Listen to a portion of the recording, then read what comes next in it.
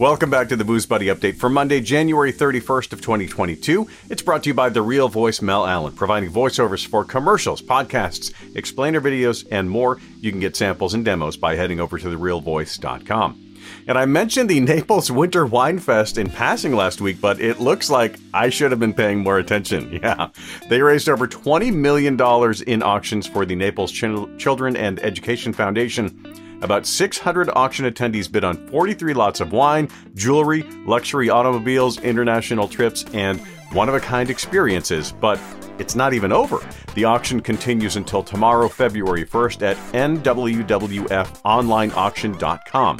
NECF will use the funds accumulated from this year's event to award grants on March 14th to local organizations and fund some strategic initiatives supporting local children in need. To get more info on the event, the things that were auctioned, head over to the show notes for more.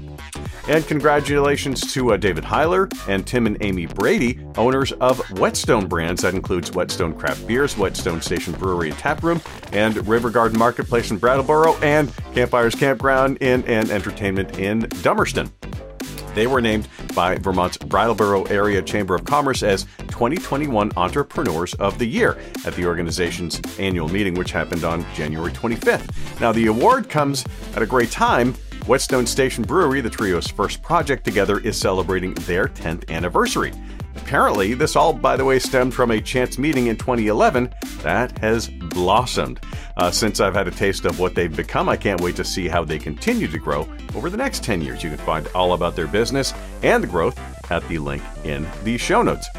And the Coca-Cola Company and Molson Coors are expanding their relationship in the FAB category, that's flavored alcoholic beverages. Look for Simply Spiked Lemonade Variety 12-packs to launch this summer. The duo will be offering 4 refreshing flavors made with real fruit juice. That's lemonade, strawberry lemonade, watermelon lemonade, and blueberry lemonade.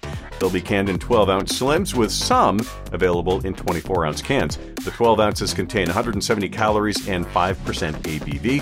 Hit the link in the show notes to get more information on that, although you're probably going to be able to find them just about anywhere as of this summer.